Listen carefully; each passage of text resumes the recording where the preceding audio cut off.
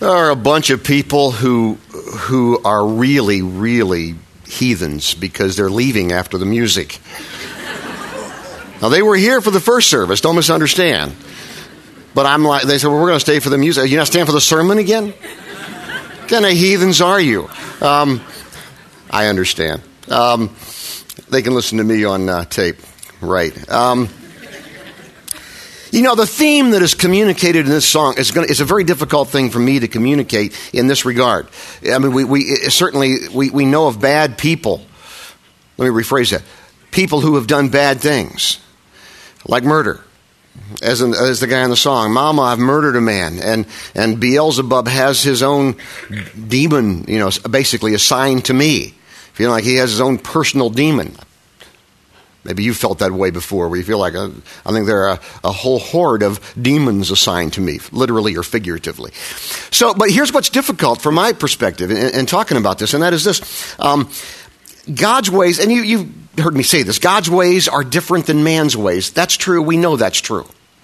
But the one that I'm going to talk about today is really going to be a challenge, I think, for all of us. And it continues to be for me, because there are times when you or when and I've done this, and you've probably done this too, we'll tell another human being, another person, that's it. I can't take any more.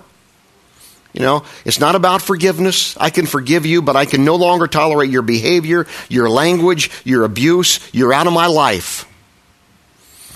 We've had to do that a few times. Maybe with a friend. Maybe with a family member. That's very painful. Maybe with an ex-husband or an ex-wife. It's a very difficult thing to do, but we have the right, we have the obligation, and we have the responsibility to protect ourselves and our loved ones from reckless and destructive behavior. We have that responsibility before God. And there are times when we should do that. Don't misunderstand. There are times when we need to do that. We can argue, we're not going to today, what are those boundaries and when do we set them and what is acceptable and what's not acceptable. And we can certainly discuss that. And obviously it depends on what's going on in that particular situation. That's a real life issue that all of us have to deal with. Now, let me say something very clearly. That is never the case with God. That is never the case with God.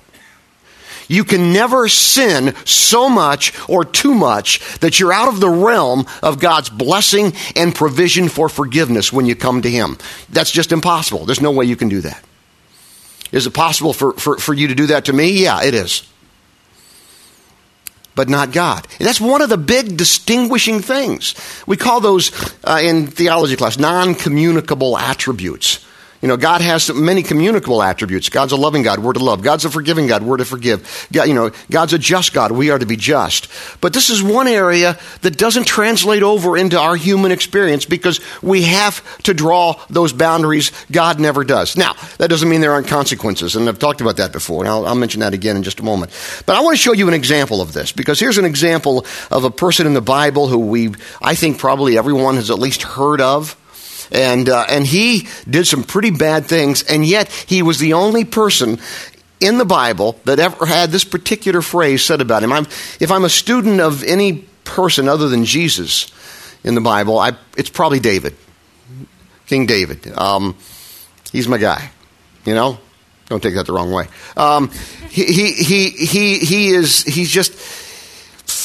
He was so flawed, like me. And yet he just had such a heart for his God. And I think that's probably why he resonates with me so much. And actually next month, in November, I'm doing a 4-week series in the month of November on, it'll be all on David, but it's about Thanksgiving. And we celebrate Thanksgiving once a year. We're going to do it 4 Sundays in November. It's called Thank You, and we're going to talk about that from David's life. And there's some pretty amazing things that I'm looking forward to teaching and talking about. But I won't be talking about this, but this isn't an issue. I will be talking about this one verse. There's this one verse in 1 Samuel chapter 13, and it says this. This is Samuel talking to King Saul, who preceded David. as the king of Israel. And Samuel, God is speaking through Samuel, or Samuel is speaking for God, I should say. Now your dynasty must end, for the Lord has sought out a man after his own heart. Speaking of David, the Lord has already chosen him to be king over his people, for you have not obeyed the Lord's command. Saying that to King Saul. Nobody else in Scripture has ever had that said about them, that he is a man or a woman after God's own heart. That's repeated later on, by the way, in the New Testament as well, in the book of Acts. So, and I show you that because when you still think about this whole thing, and then the song, and this guy just really at wit's end, and I've committed this horrible sin, and my life is over as I know it, and so forth. David has quite the record. And I'm not going to detail all of his issues, if you want to call them that, or his mistakes or sins or whatever you want to call them. But let me just go through a few of them. All right? We'll start with the easier ones first. Laziness, dereliction of duty. He dishonored God's name. He was extremely lustful, selfish, deceptive, lying, manipulative, coveting, murder. Mass murder. Killed a bunch of guys trying to cover up his crime, trying to cover up his sin. When he sinned with Bathsheba and tried to have her husband killed, and in doing so, he ended up killing a whole bunch of other guys who were under his command. Faithful men. He had pride. He had arrogance. He just a total abuse of power, and of course adultery. And that's just a start. That's just a start. You think, wow. And yet, and this is really good, and with that record, so to speak, or that resume, if you want to call it that, I want you to see what God says about David after he's died. His son Solomon becomes king. Solomon's got some issues too. Who wouldn't after that kind of thing? And here's what happens in chapter 1 Kings. I'll show it to you. Chapter 11, verse 6. Solomon did what was evil in the Lord's sight. He refused to follow the Lord completely. Read that again. He refused to follow the Lord completely as his father David had done. You're like, huh? God's looking at the big picture and the heart. Did David sin along the way? Well, we know he did. A lot of things. The Bible tells us that God has a way when we come to him and seeking forgiveness of bearing our sins. Actually, we're going to see this when we talk about David in a couple of weeks in the deepest part of the sea, which they still haven't found yet in some places, I'm told. Now, verse 7, on the Mount of Olives, east of Jerusalem, he even built a shrine for Chemosh, detestable god of Moab, another one for Molech, the detestable god of the Ammonites. Solomon built such shrines for all his foreign wives to use for burning incense and sacrificing to their gods. I can't even begin to tell you, and we had a whole class on it in school, how bad these gods were. This is the stuff of which they had child sacrifice. They had, it's awful. Solomon allowed that. This man, quote unquote, of God, allowed that. And it's just, verse 9, the Lord was very angry with Solomon. I can understand why. For his heart had turned away from the Lord, the God of Israel, who had appeared to him twice. He had warned Solomon specifically about worshiping other gods, but Solomon did not listen to the Lord's command. So now the Lord said to him, since you have not kept my covenant and have disobeyed my laws, I will surely tear the kingdom away from you and give it to one of your servants. Watch this. This is so cool. But for the sake of your father David, I will not do this while you are still alive. I will take the kingdom away from your son. And even so, I will let him be the king of one tribe. Why? For the sake of my servant David, and for the sake of Jerusalem. This guy had a legacy. And you say, yeah, but he did all those things. Again, it goes back to God forgave David. Now, did David have a screwed up family? He did. I mean, he had some messes, man. Did David have a lot of consequences of some of the stuff that he had done? He did. But from God's perspective, and you need to understand this, he was totally forgiven. And we see that in the scripture, which is just amazing to me. So, we stop and we think about that and we reflect on that for just a moment. And now some of you may be thinking, or if not, maybe you will, I'm not really guilty of murder, Rich.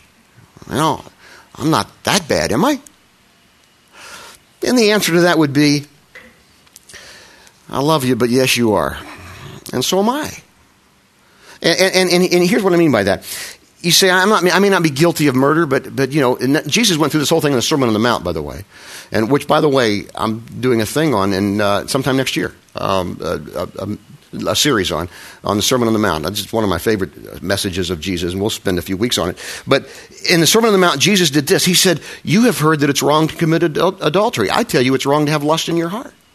Jesus took the 10 Commandments and just expanded upon. It's not just a matter of the letter of the law, but it's the heart. He said, you've heard that it's wrong to murder. I tell you that it's wrong to hate a person. So you say, well, I've never really committed murder. And maybe if you're honest, maybe you'll think, well, maybe I've thought about it, at least when I'm on 24, like last Monday, or some other time. That was when we had all the awful traffic and horrible tragedy on 78. But for the most part, I don't hate, and I don't really want to murder people. Well, one of the things that happened to me early on after I left the church in Vail, and I started working with this group in D.C., which one of the things that came out of that was what I'm still doing with on about once a month or once every 2 months, a prayer group that I do with some of the UN ambassadors and so forth. We started that, I don't know when it started. I started helping with that about 2001, shortly after I had resigned the church in Vail. And I remember one of the first 2 or 3 meetings that I went to, one of the ambassadors was telling us from one of the African countries of how his political, it's just some of the, at that time it was out my eyes, it was one of those things where you're like the deer caught in the headlights. I was just now it'd be hard to shock me, but he was telling us about how his political opponents were trying to assassinate him and how they had an attempted assassination on his life. I mean, like with a gun, We don't have here in Jersey, but they have them in other places, except for paintball guns. But and he started talking about that, and I'm like, oh my gosh, we think our politicians hate each other, And I wrote back email to some of my friends in Vail, where I was still living, and I said, hard to believe we're dealing with issues here that we never talk about in Vail and never had an issue with. I said, here we're talking about political leaders who are trying to assassinate one another. That's something new to me. And one of my good friends, who's just so honest and so authentic, he wrote me back and he said, we don't talk about it, but I've thought about it. And there we go. There's some honesty here for us. And that's the thing we're talking about here. Maybe you're not, I go through that whole list of things that David was a part of. And you say, well, I may have done this, but I'm not there. Here's the issue. We need to understand that we still have all, and I emphasize we, have all sinned. Sin basically means missing the mark that God has set. Not just in letter of the law, but in spirit as well. And so maybe you haven't done that whole thing. Maybe you're not like the guy in Bohemian Rhapsody who says, oh, I've killed a man. Mama, help me. Maybe you're not like that. But you do have regrets for how you have treated some people that you love in a very harsh manner. Maybe you've devalued someone and just made them feel like crap. Sorry. For those of you who are new, I say that from time to time just to keep you kind of loose. You just made them feel like just garbage. And you think about it later and think, oh, I can't believe I did that. And it's something you said, or maybe you've run over family or friends and had no regard whatsoever for others. Totally acting out of total selfishness. And maybe you didn't realize it at the time, but you did later on. That's missing the mark that God has set.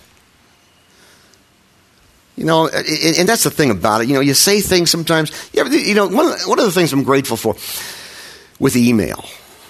You write an email, particularly, I'm kind of going on a thing. I'm trying not to answer emails that are contentious after like 10 o'clock nighttime.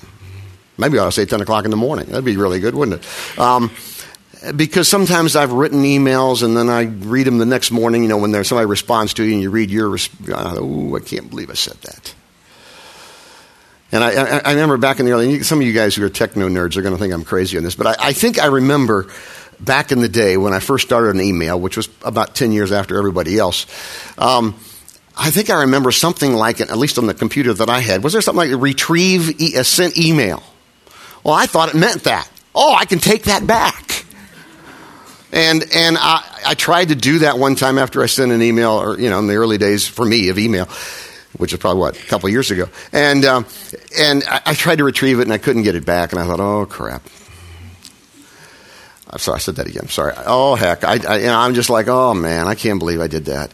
And then I thought to myself, how I wish we had that on our mouth. Before we send it, we could just stop and let me look at this over a little bit here. And then you say it. And you make that person and then you realize what you've done. Folks, you're like the guy in Bohemian Rhapsody. Look what I've done. Now, can you receive forgiveness for that? Absolutely. Might you impair the relationship? You could with the other person. Maybe you've yelled at your kids in an inappropriate manner. You say, well, is that damaging? Yeah. And we know that. And because you feel that guilt later on, and you feel that shame. Guilt and shame. Let me just say this: I'm not a psychologist, nor am I want to be. But let me just say this about guilt and shame. It's kind of it's taken a few hits in recent years where we shouldn't have guilt, we shouldn't have shame. Guilt and shame serve a very good purpose for one time and one time only, for us to realize I've done something wrong. Now that's where we leave it. We go to God and we ask for forgiveness. We go to a person, maybe if we need to, but that's where we leave it. Sometimes we say guilt and shame are all bad. No, there's a good place for guilt and shame for us to realize what we've done, but then we move on. Okay, so hang on to that and don't dwell on it. Don't waddle in it, so to speak, but use it and then move on. Maybe you're just an ogre. Isn't that a good word? I just love that. We don't use that much anymore. It's almost like self-defined, as an ogre. You can't be a good ogre, You got to call a guy an ogre. He's an ogre. It's not like, no, he's not a good ogre. He's an ogre. Yeah. Maybe just an ogre. Say, is that missing the mark? Yeah. God tells us to have joy in our hearts. And us to reflect on our countenance. Really? Yeah. Pretty amazing stuff. Maybe it's telling people off. Ooh. I like the way Mark kind of ad-libbed that song line in there. Hey, New Jersey, are you living Jesus? You spent some time here, Mark? You've been around here for a while, have you? It's true. And, and that's true in Nashville. It's true anywhere, obviously. Maybe you're one of those people who find themselves continually drawn to pornography. You say, ooh. One of the things that's a real problem, and I've been privileged, and I can count it a privilege, to talk to, in my case, men.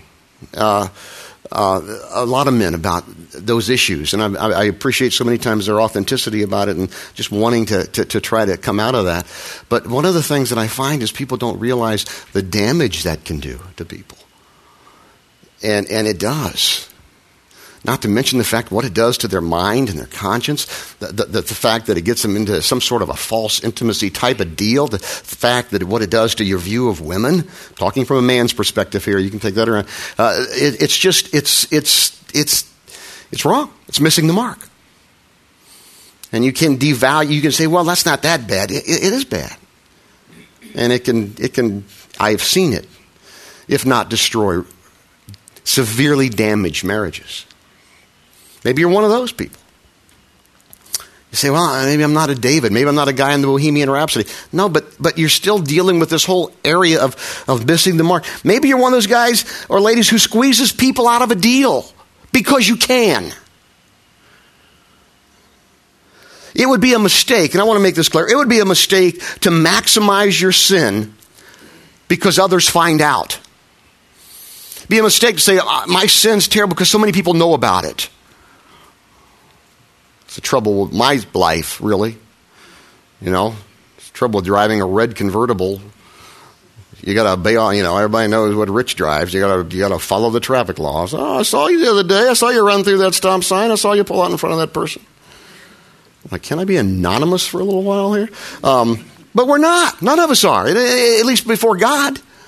It would be wrong to mistake, and that's a simple thing. It would be wrong to mistake or to maximize your sin because others find out. It would be just as wrong to minimize your sin because nobody knows. Because God does. And really, nobody else matters. They do, but not on the big chief perspective of things. St. Teresa, the saint that lived in the 1500s, said this: don't let your sins turn into bad habits. I would just say that, amen, because they can become destructive. Don't let your sins turn into bad habits. Let me say this a few times. You're never too bad or have never been too bad to come to Christ. Again, or for the first time.